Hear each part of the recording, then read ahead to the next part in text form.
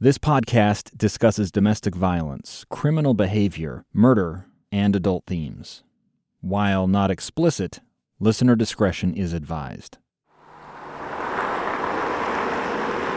Dave Lindell is a bit of a fixture in the city of Pendleton. His dad bought a small auto shop in the Eastern Oregon community in 1963.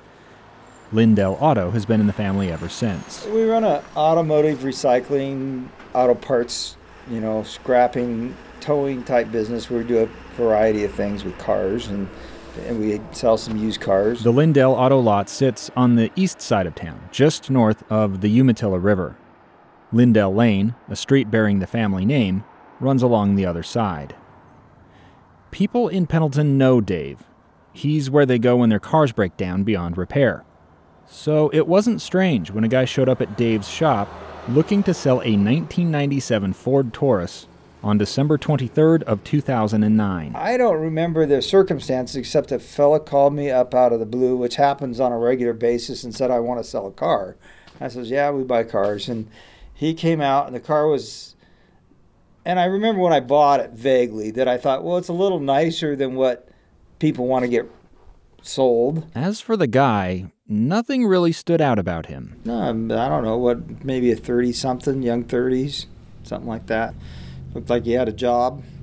Looked like he, was probably, had some responsibilities and needed to get somewhere in a hurry. Dave looked over the car. It was 12 years old at that point, but appeared to be in pretty good shape. It was supposed to be having transmission problems or something of that nature, and I don't remember how the negotiation even went or what I paid for it, but it was probably $200 or $300 or $400 in that neighborhood. Actually, it was less. Dave paid just $100, then took the title and hauled the car onto his lot. Most cars didn't stay there for very long. He'd strip the good parts, sell those, then send the rest of the wreck to be smashed into a cube. That Taurus, though, stuck around. Time went by, we sold a few parts off the car. The taillights went, so did the front passenger door and pieces of the steering column. It was a common enough model of car and in good enough shape that the parts held their value. Then, on September 20th of 2011, just as Pierce County deputies were preparing to arrest Steve Powell, Dave received an unexpected visit from police. Not the locals. These cops had come all the way up from Utah. They wanted to know about the car he'd bought from Michael Powell. And I remember at the time, thinking it was a little odd because I have a neighbor right behind me that has a car shop named Mike Powell. Michael Powell is his real name, and we do business with him on a daily basis. That shop is called Mike's Auto Clinic. Dave turned to his staff to ask if they remembered buying a Ford Taurus from the auto clinic. They shrugged. Lindell told Detective David Greco he must have bought it since he bought cars from Mike Powell all the time. And they looked at me kind of, "So you know Michael Powell?" I remember him saying that. I said, "Well, my neighbor, Mike Powell." There was a moment of confusion on both sides. Lindell tried to figure out why these detectives from 2 states away were so interested in an old wreck. Well, we dug up the paperwork, which is pretty easy. They gave me the VIN number. I went back by the VIN number, pulled the file on the car, and I could see where the paperwork had come from and what it was. And then I started to put the picture together in my head that this was to do with that Michael Powell.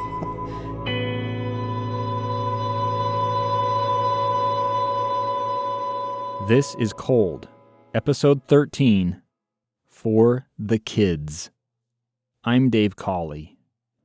Back after this. There are so many aspects to the Susan Powell investigation, it's been hard to get them all into Cold. If you want even more exclusive details regarding Susan's story, head over to Wondery.com/plus and sign up now for access to bonus content you won't find anywhere else. That's Wondery.com/plus. Again, WONDERY.com/PLUS to hear 3 bonus episodes you won't get anywhere else. I spent my college days throwing perfect passes and trash-talking BYU. And I spent my college career smashing Utah Utes' faces into the mud. I'm Jason Buck. And I'm Scott Mitchell. After our careers in the NFL, we still talk trash, but mostly to each other on our podcast, Rivals. We talk all things football, college, and NFL. A little bit about life and growing up Rivals. Download it each week wherever you get your podcasts or on the KSL Sports app. Go Cougs! And go Utes.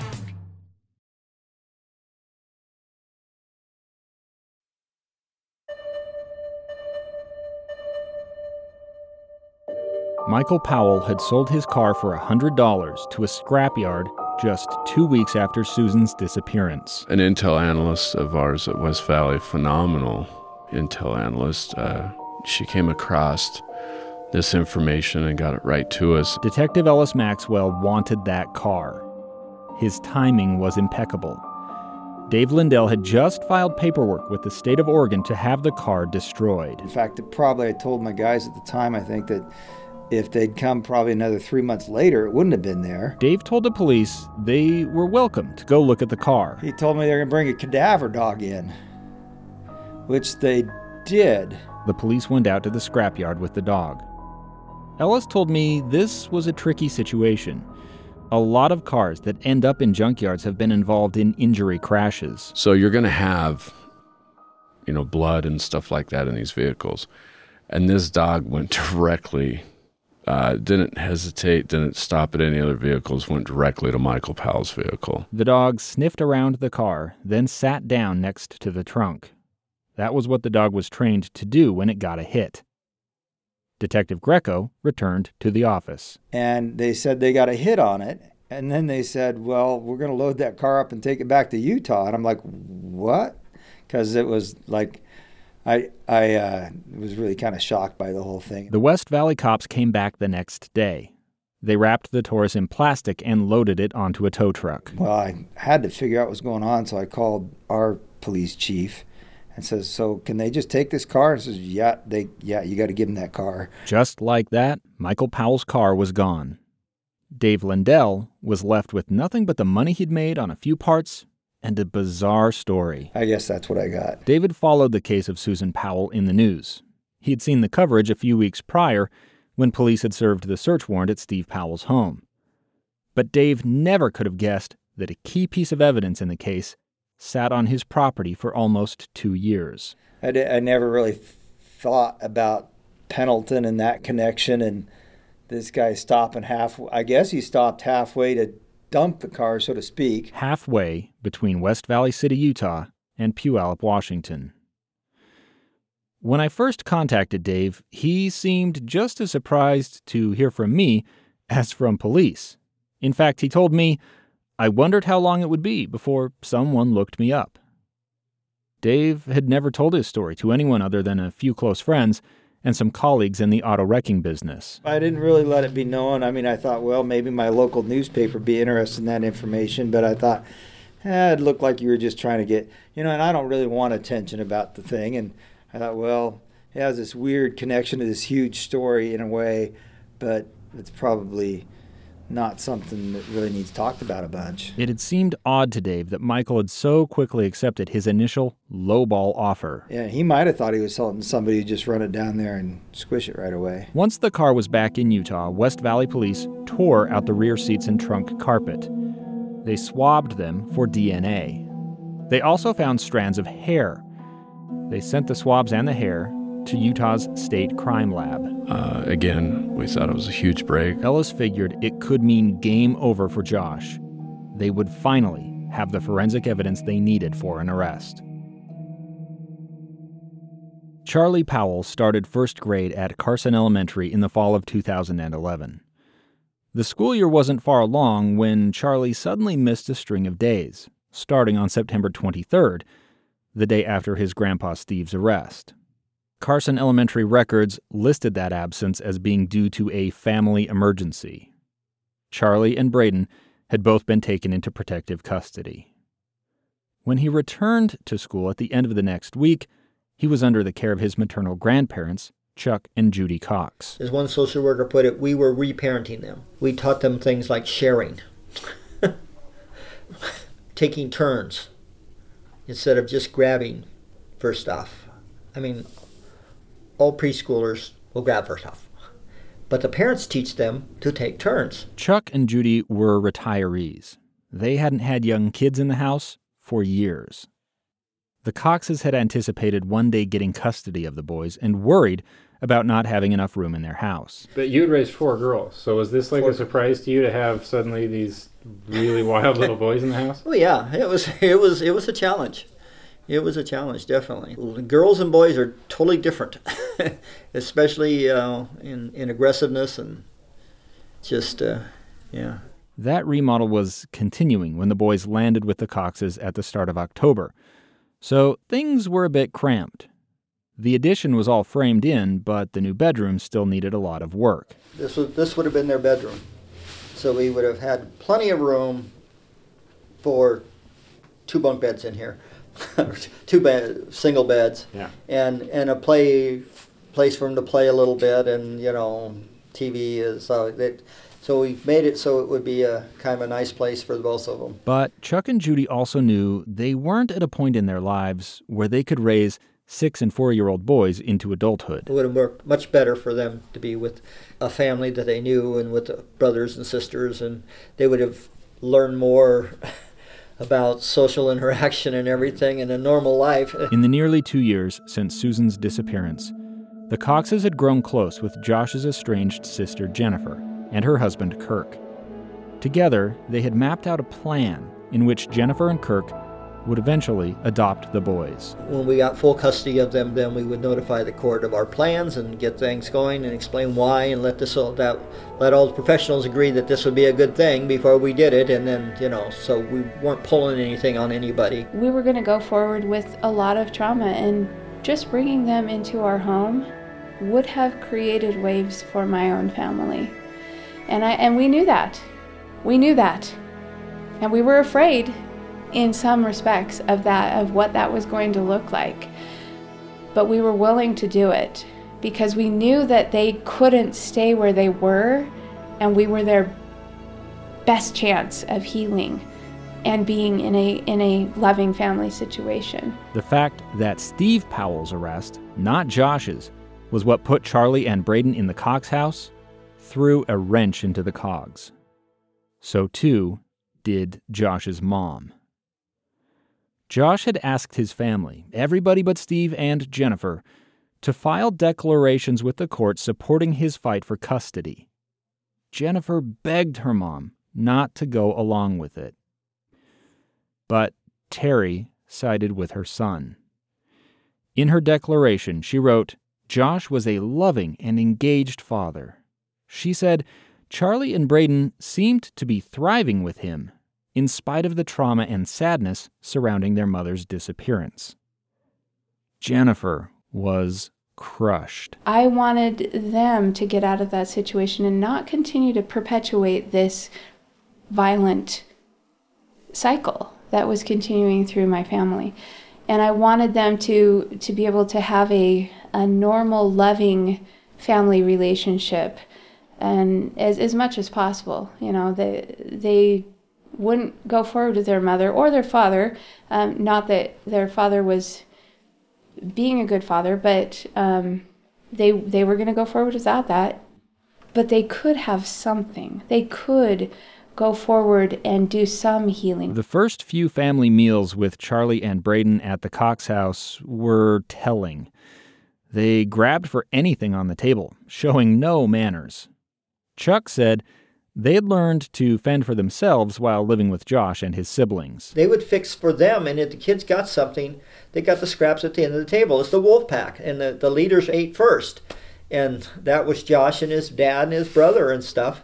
There's something for the kids, good. If there wasn't, oh well, you're just hungry. The boys were used to staying up until 11 o'clock or midnight.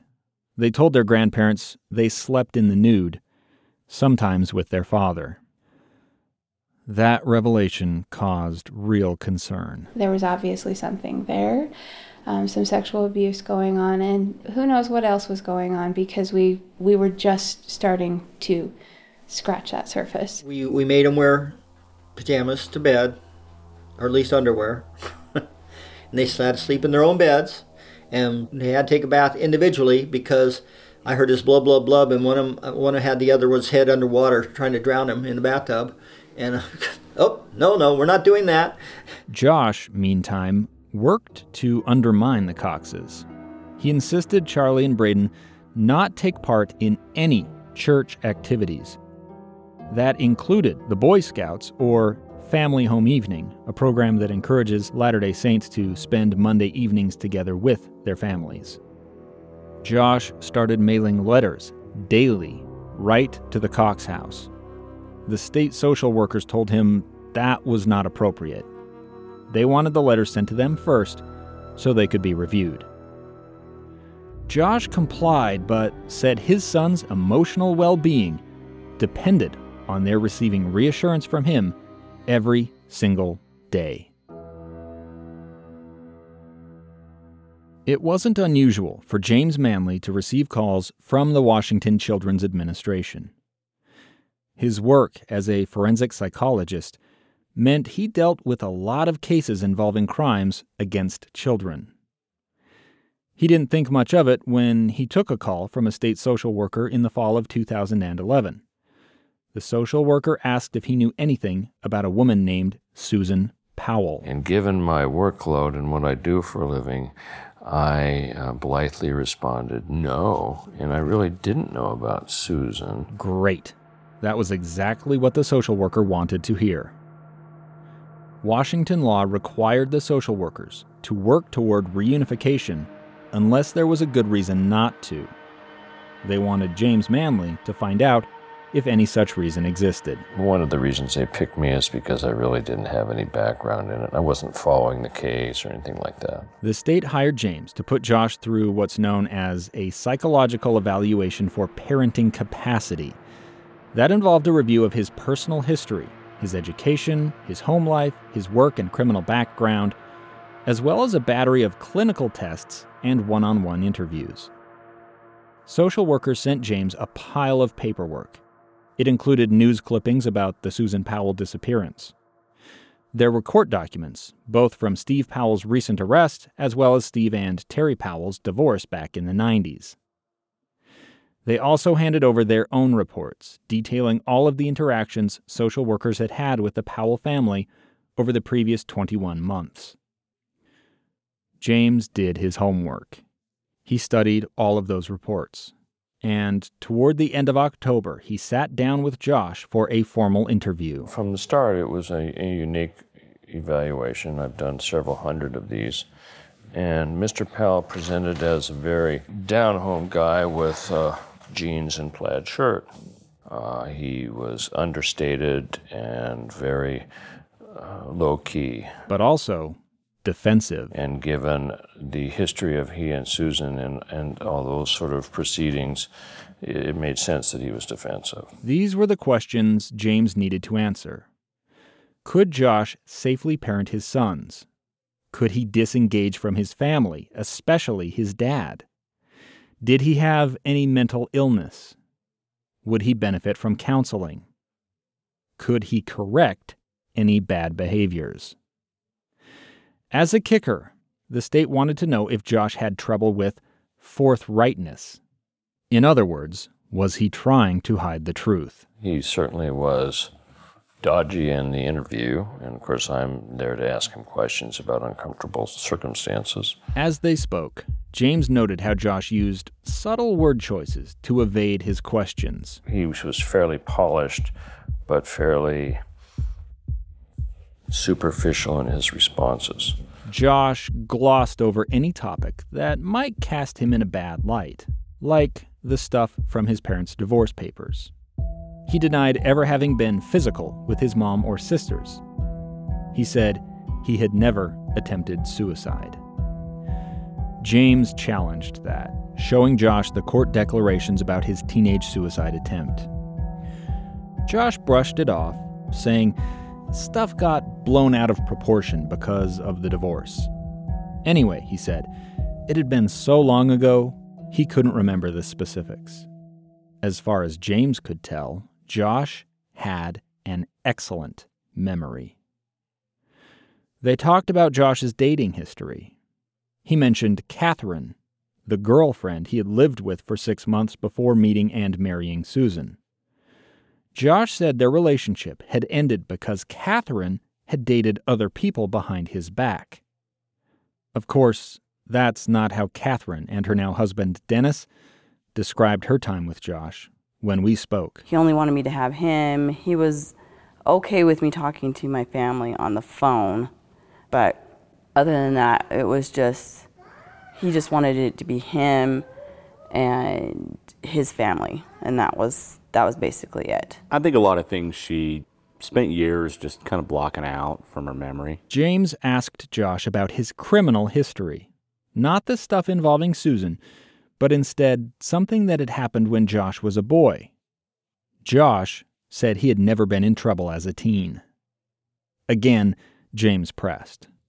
Come to think of it, Josh said, he'd once been arrested for stealing candy from a burned-out convenience store. Candy?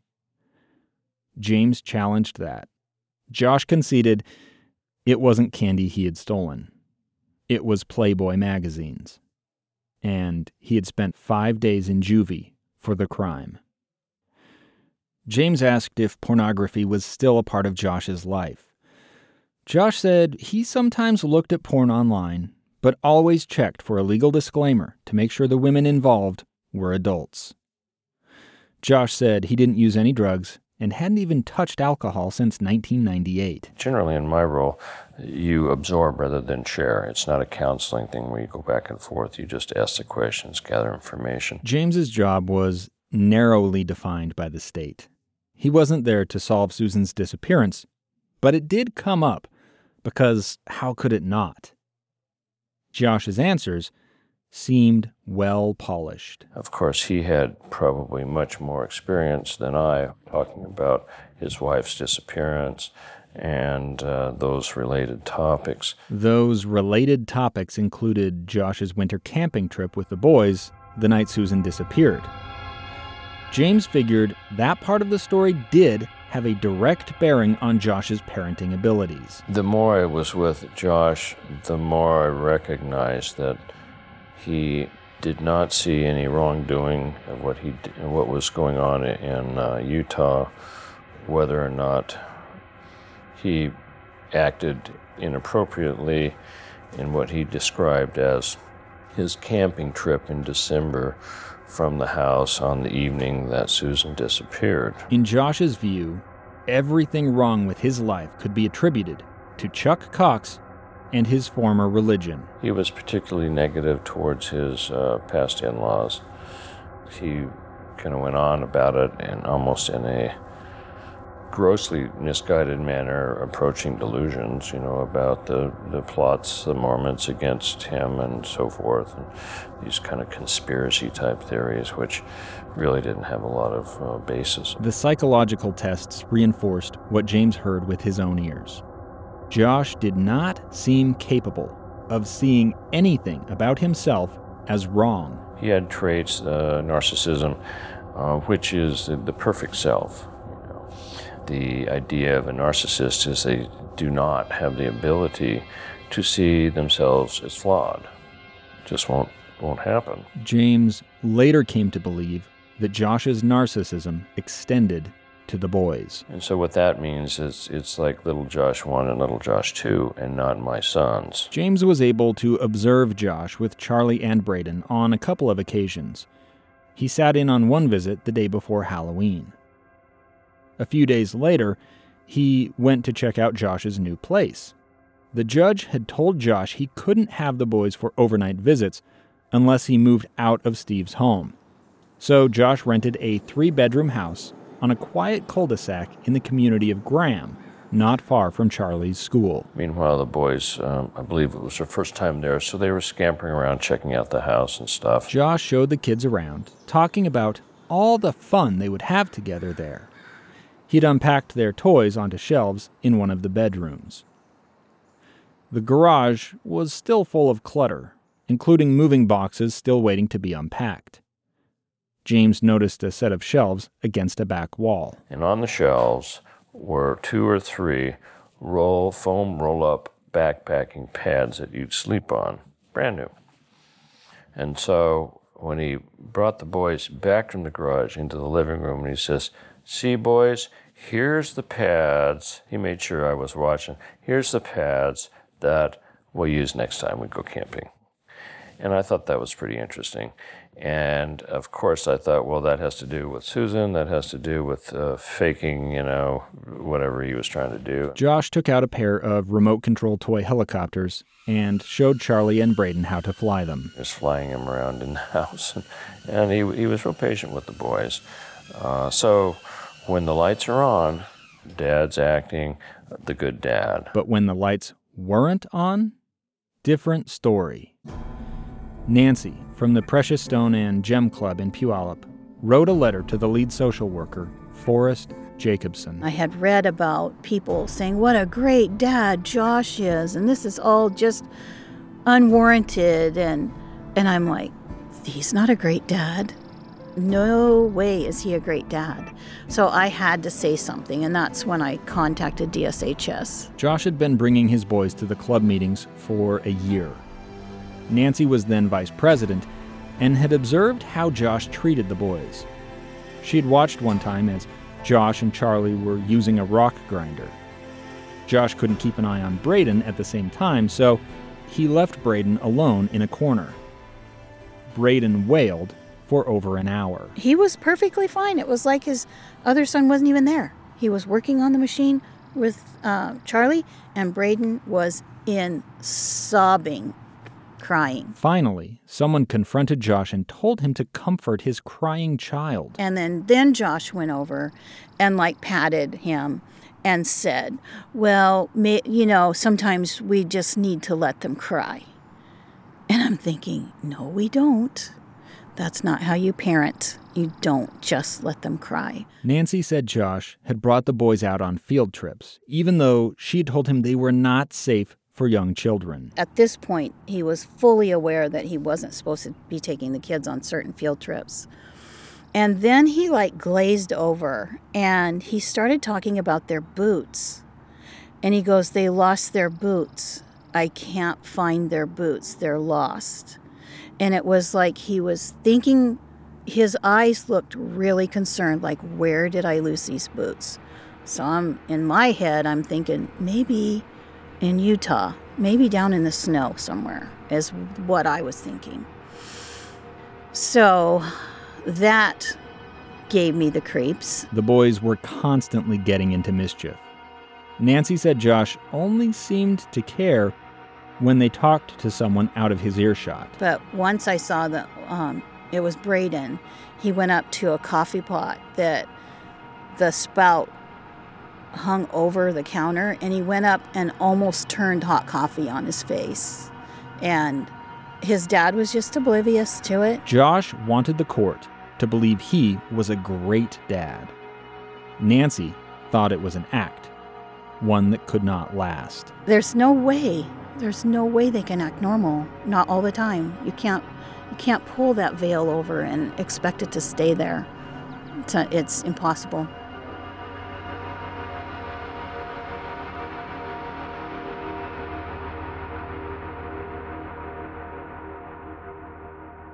In early November, James Manley and DSHS decided Josh's new house would be an okay place for Josh's supervised Sunday visits with the boys.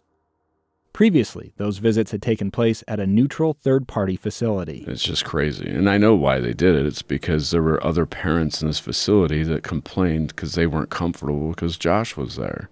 So that's why they turned around. It's like, okay, well, I guess they can go to his house. And it's nuts. Josh wasn't supposed to have anyone else over at the time of the visits, but Alina always seemed to be just leaving the house or dropping by with salad dressing when the visitation supervisor showed up with Charlie and Braden.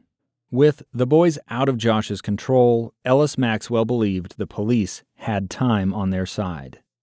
In mid-November, Ellis told social worker Rocky Stevenson that they had found incestuous cartoon images on one of Josh's computers, one of the ones taken from the Sarah Circle house way back in December of 2009. The goal was to say, hey, look, Josh doesn't have the kids. He hasn't had them for some time. The Coxes have them. clearly we can see a positive change in the children's behavior over the course of that time. This is something we discovered early in our investigation, and we would like you to take it into consideration when you take into consideration of releasing these kids back to Josh. But there was a problem. All of the evidence gathered in West Valley's investigation remained under a court seal in Utah. Ellis couldn't just hand it over without first getting a judge's permission. Because it is contraband, it is illegal. I can't just manufacture a copy, because that's illegal, and then give it to the authorities in Washington. The Utah judge set a condition on release of those images to Washington State. It couldn't happen unless it appeared Washington was about to return the boys to Josh. But Ellis wasn't able to tell the social workers that.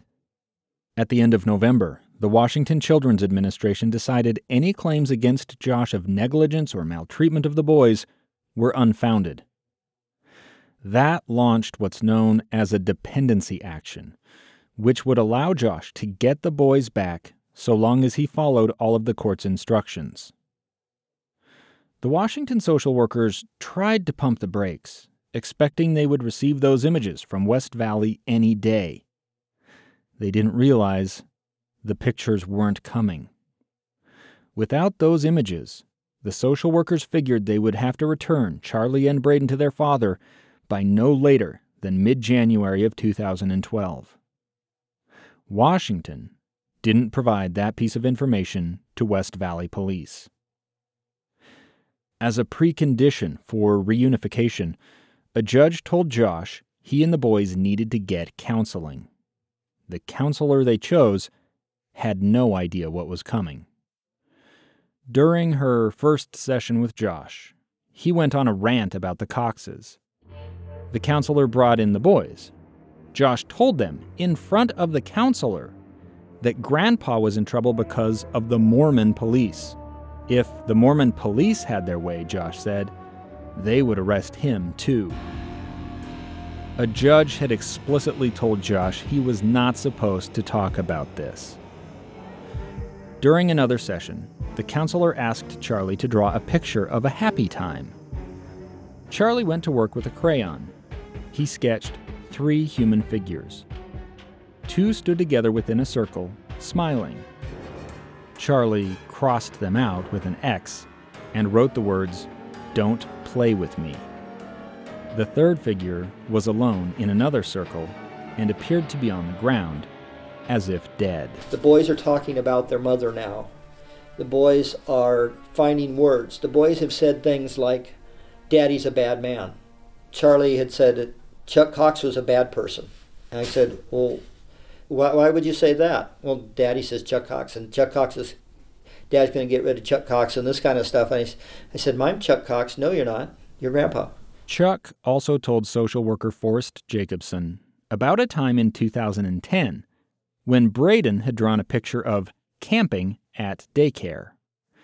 Braden had told a staff member at the daycare that his mommy was in the trunk. Charlie had said something about Mormon police or whatever. If he had said anything like that, I would say, "Really?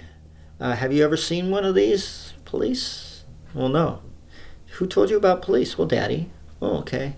Can you tell me anything about?" "Well, no. They're just, there was just something that was said that he was supposed to say and repeat, and he didn't know what they were." The social workers made weekly visits to the Cox house. Their notes showed the boys were adjusting well to their new surroundings. To the social workers who saw them beginning and saw them once a week, it was watching time-lapse photography of the kids and their improvements in their self-esteem and their health and their everything was so much each one. It's like, wow, hey, these are almost normal kids now. Tammy Foreman, who had been Charlie's kindergarten teacher at Carson Elementary, could see the progress too when she'd see him in the hallways. He was a lot more friendly toward me, even though he wasn't in my class anymore. Once he lived with his grandparents, he would say hello to me and be a lot more outgoing. Around Thanksgiving, Jennifer and Kirk Graves, as well as Debbie Caldwell, the boys' daycare provider back in Utah, traveled to Washington to spend time with Charlie and Braden. We were talking somewhat about people they knew back in Utah, and the kids were, oh, I kind of remember those people now. Oh yeah, that was a good time. We liked that. So there was a part that was been taken away from them. Debbie had already spoken her mind to the social workers. So I called Washington Child Protective Services and I said, can't you do anything? And they were like, well, if he's not beating them, there's nothing we can do. I remember after the Coxes got custody of the boys, we had a balloon gathering at the park, and I yelled at the detective that was leading the investigation, and I said, do everything you can to keep the boys from going back with Josh. He will kill them. And he said, oh, you think so? And I said, yes, I think so. James Manley, the forensic psychologist, completed his report on Josh in early December. It spanned 22 pages. There was a timeline that I had to follow. There was a court proceeding, which I think it got pushed out a little bit, a couple times, awaiting the West Valley reports. Those reports, the pornography found on Josh's computer, had still not arrived. Because of that, the data wasn't at my disposal at the first publication of my first report. In a nutshell, the report said Josh showed a lot of strengths as a parent, but was under a huge amount of stress. James pointed out Josh's intense self-focus, his defensiveness, and an inability to stay attentive to Charlie and Braden's well-being. On the other hand, James noted Josh had a stable job. He'd been working from home for a company called One Red X. He also had a place of his own, no substance abuse problems, and the intellect necessary to be a good parent. But what was really clear is that he was very attached to his sons, and I could tell that he loved his sons, and they him. So what should happen? That was complicated. James called attention to Josh's unresolved legal entanglements in Utah, saying they were a cause for concern. He suggested Josh see a therapist, one with experience in narcissistic personality disorder. He did not recommend reunification, instead saying 2 or 3 supervised visits each week would best balance the interests of both Josh and the boys. Josh moved quickly to schedule those additional visits. He asked to have those midweek meets happen at the home of his friend and pastor, Tim Atkins. DSHS agreed. Atkins had become something of a peacemaker and a go-between between Josh and the Coxes. He counseled Josh about how to deal with his hard feelings towards Susan's parents. On December 19th of 2011, Josh sent this email to Tim. I wanted to send you a special thank you note for all you are doing. It is more than just facilitating visits. It is helping to restore a good spirit even in a bad situation.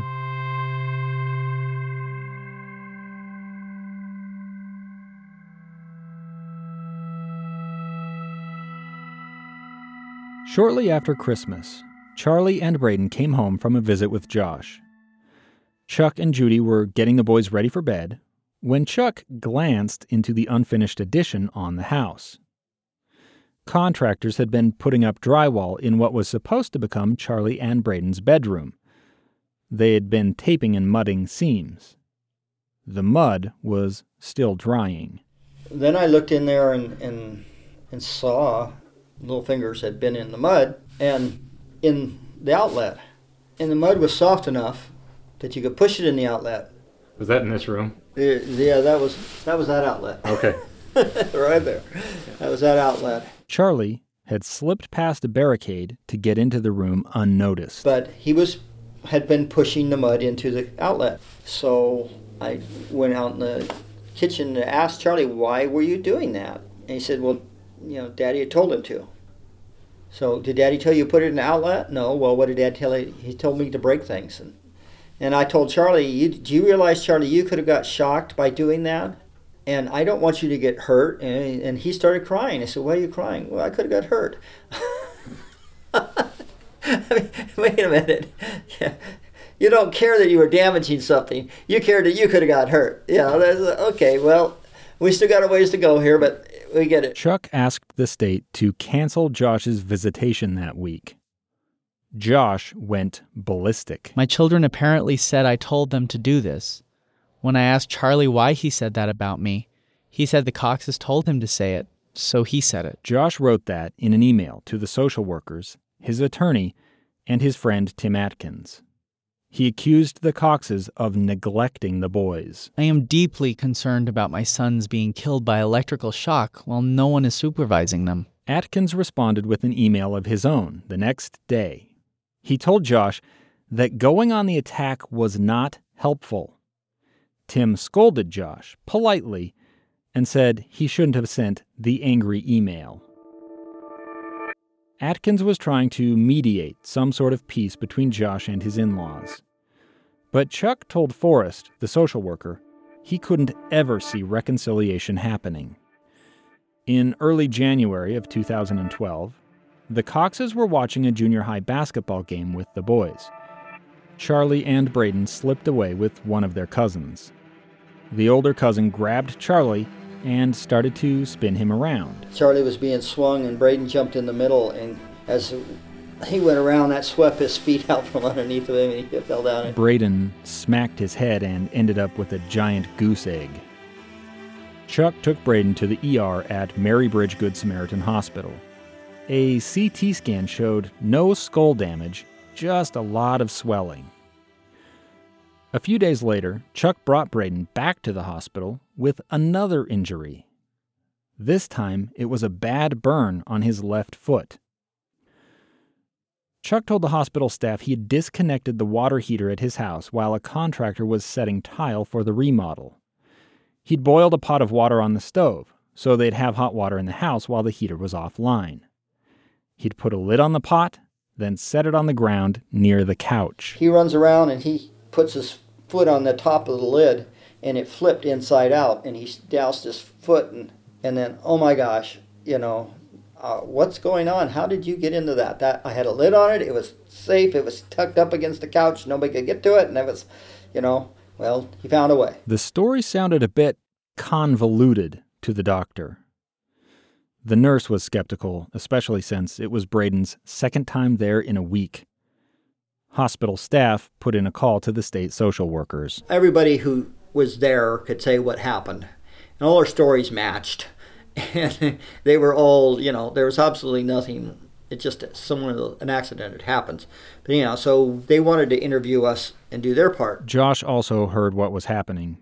He rushed to the hospital, but staff and a sheriff's deputy met him in the lobby. They refused to let him see Braden, in part because he didn't have custody, but also because the anti-harassment order he had asked the courts for the prior fall barred him from coming within 500 feet of Chuck. Josh threw a fit. When he was at last allowed to see Braden, he didn't try to comfort his son. Instead, he immediately started taking pictures of the injury. Braden's entire left foot was red. Blisters had formed on the top of the foot and around the ankle. Caretakers wrapped the burning gauze and gave him morphine. They sent him home with the Coxes, not Josh. That night, Josh's attorney demanded social workers pull the boys out of the Cox house.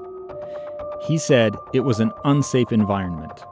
But police and a court-appointed advocate for Charlie and Braden decided the burn was an accident. I had done everything I could at the time to keep him safe, and he was just being a boy. He was running around, and I hadn't covered everything, obviously, because he did get hurt. The social workers decided Braden's injuries proved that at the worst, the Coxes were a bit overwhelmed.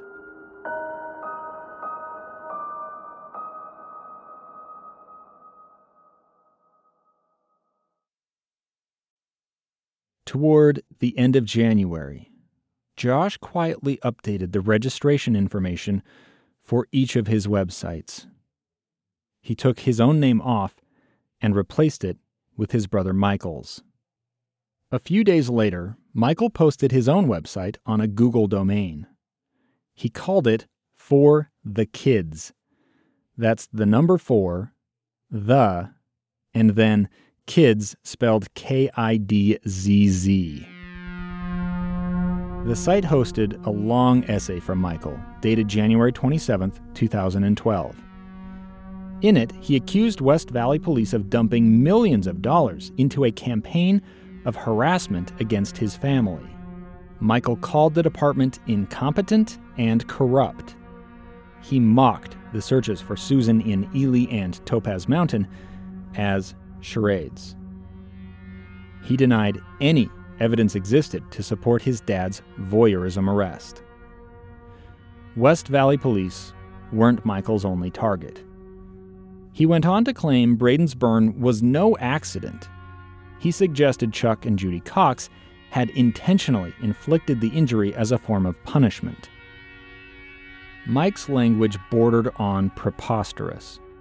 He said Washington child welfare workers were ignoring the, quote, overwhelming obviousness of Josh's superior parenting ability. The kicker of it all, though, was a line that claimed everyone just wanted to lynch Josh.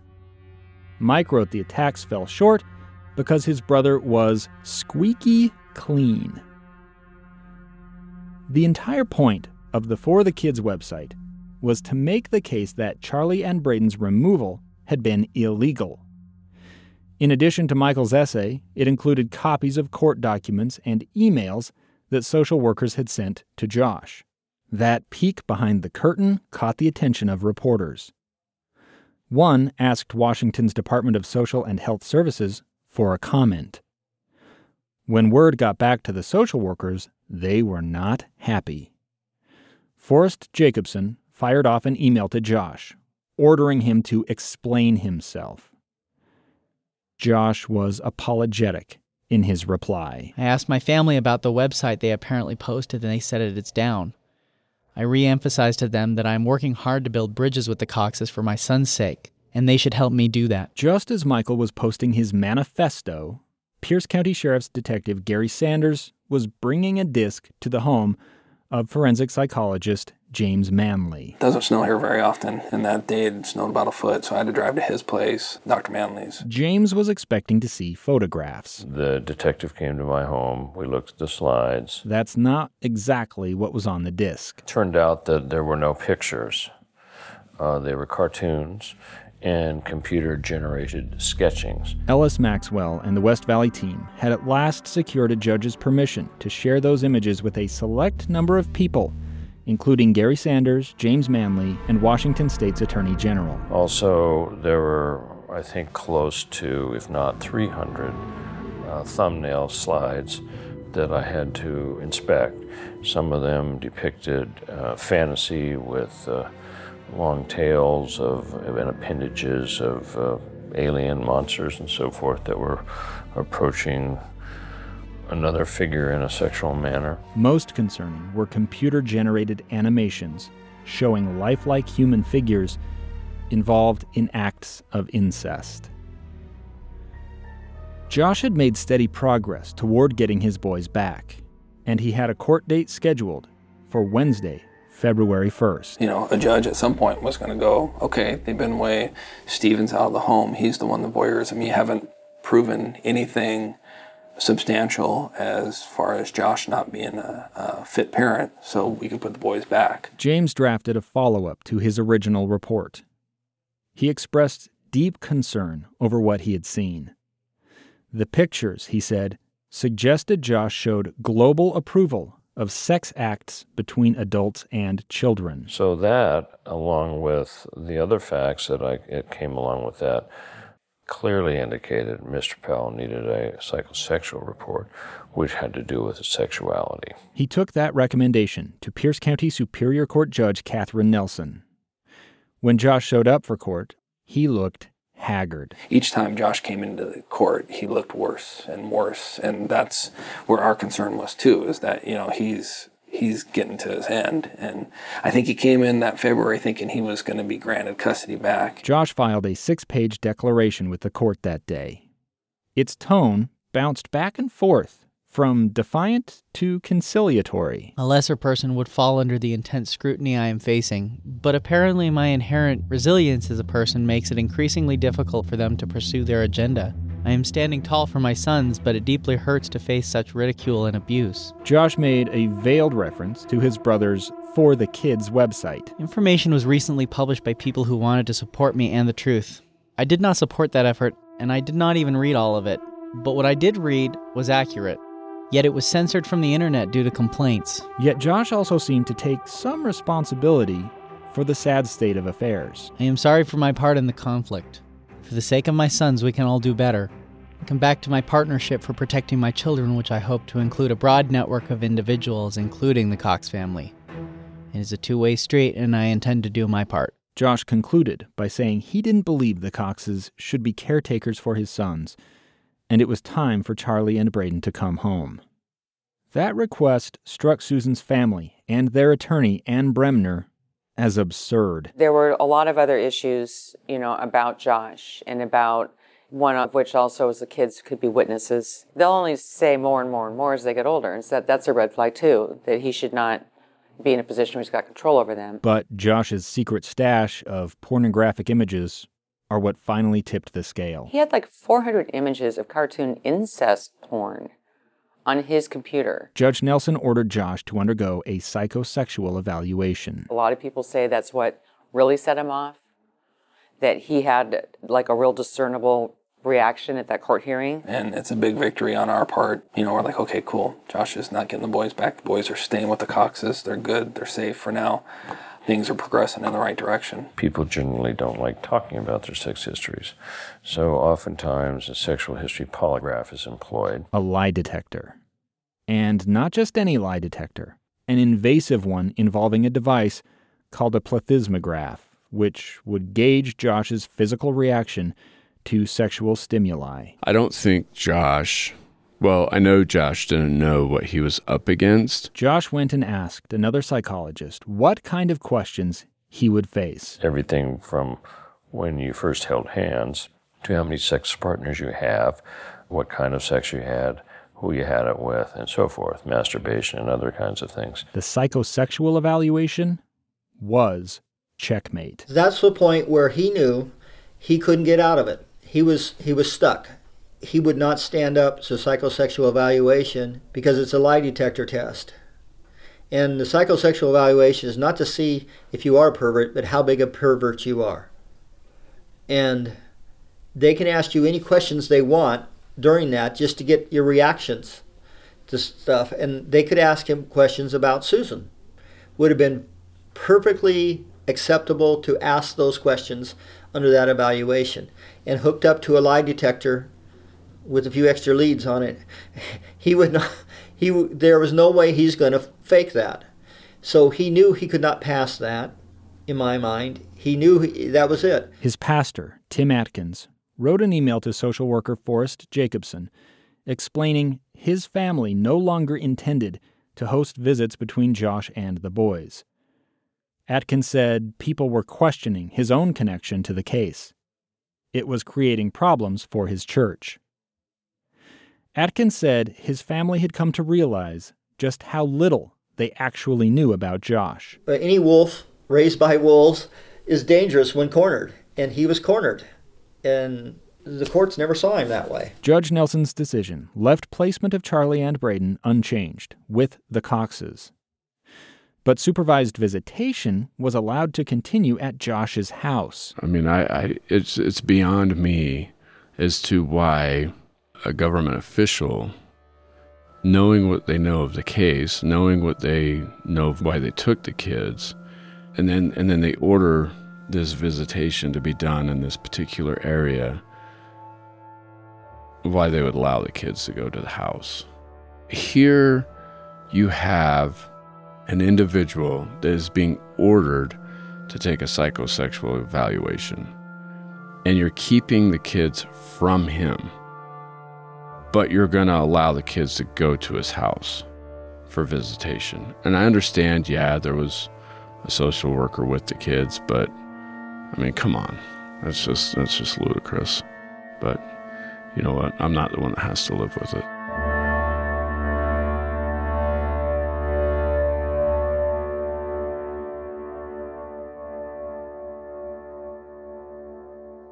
On the Saturday following that court hearing, Josh drove to the bank. He withdrew some cash, then transferred the remaining balance to an account belonging to his little sister Alina. He drove to his storage unit in Sumner and spent more than an hour there, sorting through his things. He loaded some of the stuff into his minivan, then went and dumped it at a recycling center. He put the unit's key in an envelope and mailed it to Alina.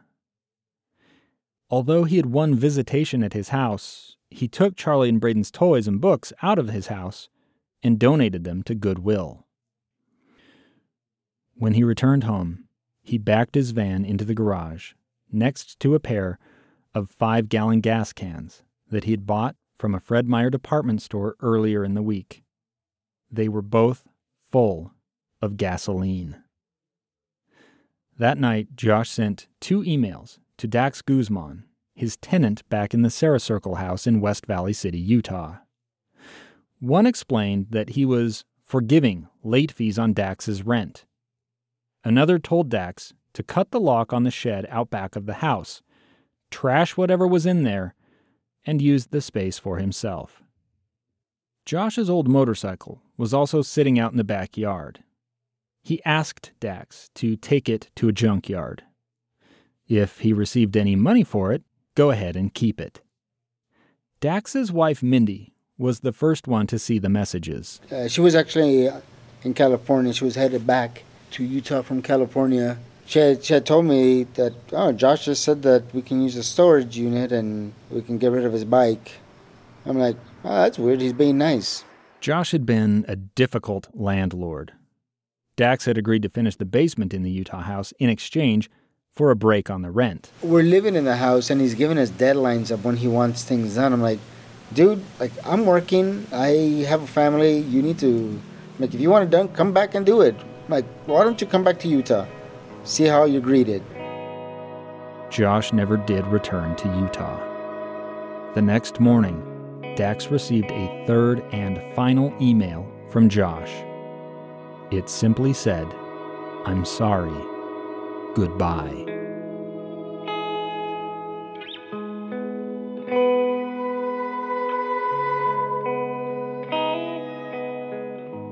On the next episode of Cold. Lots of explosions heard. Unknown if it's occupied. Flames are visible. Ladder 91 sees a huge plume and PD's aware. Be careful. If you haven't already, please subscribe to Cold. Toss us a rating or a review. You can find Cold on Facebook, Instagram, and Twitter at The Cold Podcast. For video clips, pictures from the case, and more, hit up thecoldpodcast.com. Also, if Susan's story sounds familiar in your own life, in other words, if you or someone you know is experiencing domestic abuse in any form, please get immediate help. In the U.S., support is a phone call away at the National Domestic Violence Hotline at 1-800-799-7233 or online at www.thehotline.org. A quick thank you to the team: Kristen Sorensen, Eric Openshaw, Ken Fall, Danielle Prager, Kira Faramond, Becky Bruce, Josh Tilton, Adam Mason, Jillian Friedman, and especially Cheryl Worsley. The music for Cold was composed by Michael Bonmiller, except for the guitar stuff.